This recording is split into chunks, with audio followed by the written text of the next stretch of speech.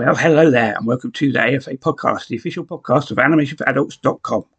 This is another edition of our interview series, and this time I was lucky enough to speak with Sam Lanier, who is a Brooklyn-based animator and comedian, and member of the comedy group Simpletown, as well as the co-host of the podcast Raisin Man Arena. Sam's latest short, That Going Out, is part of Adult Swim's Smalls programme and is released on Adult Swim's YouTube channel on April the 8th.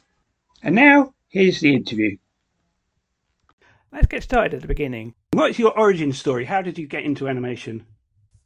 So I actually started animating over the pandemic. My roommate, Felipe Dupuy, is like a longtime animator, and he's made stuff for Adult Swim Smalls as well. And over the pandemic, the first period of lockdown in March and April, I found myself living with Felipe and with a lot of time on my hands. And we're in a comedy group, so we've been making comedy and sketches together for a while, but I had never made any animations. And I figured since I had all this time on my hands, I would just try to animate. And so I started animating kind of alone in my room with Felipe, coming in regularly to sort of give me tips and tricks and stuff. And that's how it started. So I'm sort of only three years into being an animator. Yeah, so pretty new to the whole animation world. How did you get to be involved with Adult Swim? Yeah, so forgive me, Chris, I'm sick, so you'll get me coughing intermittently. But I got involved because Dave Hughes, when he was running off the air, like back before Small started, he came in contact with Simpletown's work, and Simpletown is the sketch comedy group that I'm in. Mm-hmm. And we made a bunch of shorts for Off the Air, and then subsequently for Smalls as well. And so I had Dave's contact info and sort of knew Dave a little bit through making stuff for him, some live action stuff. And so when I had, over the pandemic, started animating, I finally created something that I thought Dave might like and might fit the Smalls program. So I sent it to him, and he said, "Great, let's put this on the air and see if people like it." Do you think that coming from like the comedy world gives you a particular perspective in working in animation at all? Yeah, I think it does. I mean, let's be frank. I'm not a good animator. Like, I'm not an expert by any means. I use Adobe Animate, and I don't use many of the most complicated tools. So it's really quite rudimentary for me. I think maybe where I have a leg up, or maybe where my strength is in like my writing and timing and that stuff I've honed over the years with Simpletown and on my own. So I think that's maybe where my strengths lie, and the animation is maybe just more of a vehicle in which to like get my writing voice across.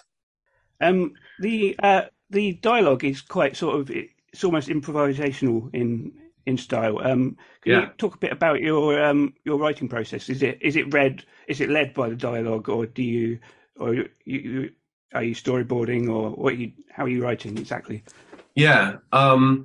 So I write the script out, and I write it pretty, like, I have a pretty strong sense in my head of what the timing should be. So I write people like cutting each other off, and I write uhs and ums and things like that, because I know how the rhythm that I want the characters to speak in. And then I have people record the lines separately, so they're not even in the same room at the same time recording their voices. And then I take that, and then it's in the radio play, when I edit the radio play, where I really think the magic happens. Because I'll take takes that people mess up in, and I'll use those where people stumble through their lines. I'll ask people maybe to say, if I've written a monologue for someone, I'll say, "Okay, you get the gist of the monologue. Now just say it in your own words as the actor would say it, And then they'll change the lines a little bit. And I'll often end up using that stuff because it's a lot better than the thing I've written. And I cast funny people. They're my friends, and I know how they think. So, so it's a kind of a bit of both. There's never, but despite the kind of improvised feeling, there's never a moment where people were recording in the room together. even though it No. might seem that way. Does that make sense? Yep. And the visual style, everyone's got a very distinctive look. They're all different shapes and stuff, and one guy's a monkey for some reason. Yeah. How did you settle on the art style? Um, it was kind of a process. I mean, I wanted to really focus on the way the characters looked and not really think much about anything else. So the backgrounds are all traced. They're all pictures of my actual apartment that I live in. Um, and and then the color scheme I kind of was inspired by Jamie Wolf, who's another animator who makes these animations that have that kind of like textured, grainy feeling in the background. So Mhm. I wanted that. So that plus the traced backgrounds and then the characters themselves, I was like essentially trying to go for the vibe of each person who I knew I was going to cast in each character. So for instance, Felipe, who's my best friend, he's like a very high energy, kind of anxious, nervous person who's always moving. So I thought, oh, wouldn't it be funny if he were a gibbon? And Yeah, then I'm kind of like my sort of archetype is sort of like a dumb jock. So I thought, oh, wouldn't it be funny if he had his shirt off all the time and had this kind of phallic, dumb, ugly head, and these like this big mouth that was always moving. So it was really just kind of like vibe based, if that makes any yeah. sense. I mean, you can get the sense of how much of a novice of an animator I am because I didn't do any like character creations or like go through many design iterations. I was just like, okay, I think this is kind of it. You were talking there about some of your influences. Who are your like major influences, either in animation or from elsewhere? Yeah. I'm sure a lot of people say this, but Joe Bennett is like a big influence of mine. Felipe's worked for him before, and I admire Joe Bennett's work because he's an animator who has like a really keen eye for the way people act and naturally behave on screen.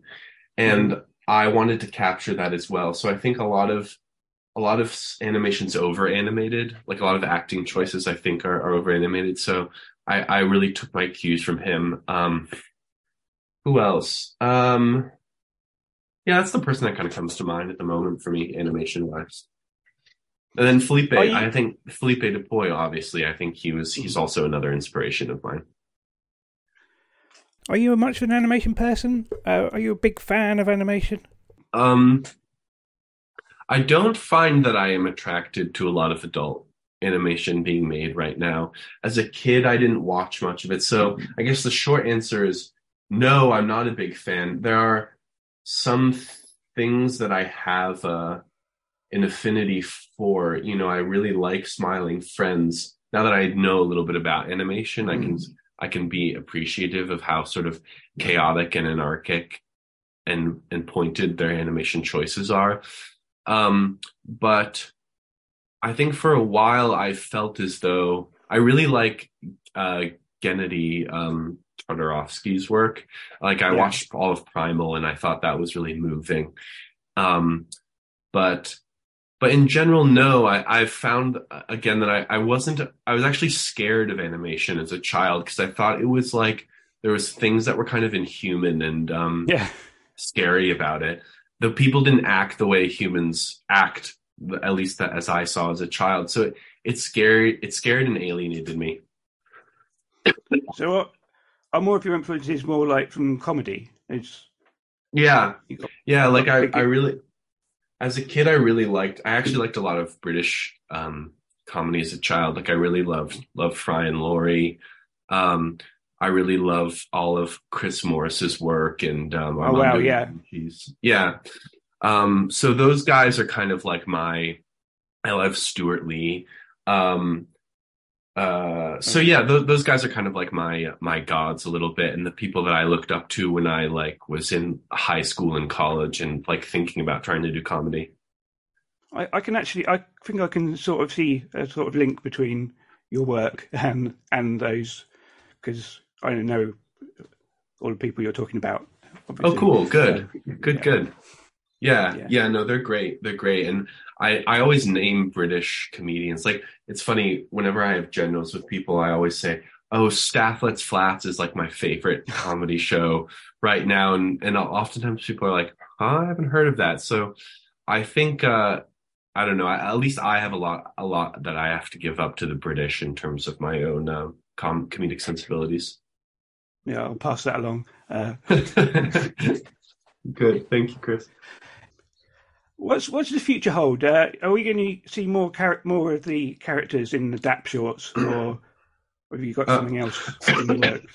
well, I'd like to I'm going to pitch it as a like a 30-minute TV show to Adult Swim, and hopefully they take me up and decide to make it into a proper show.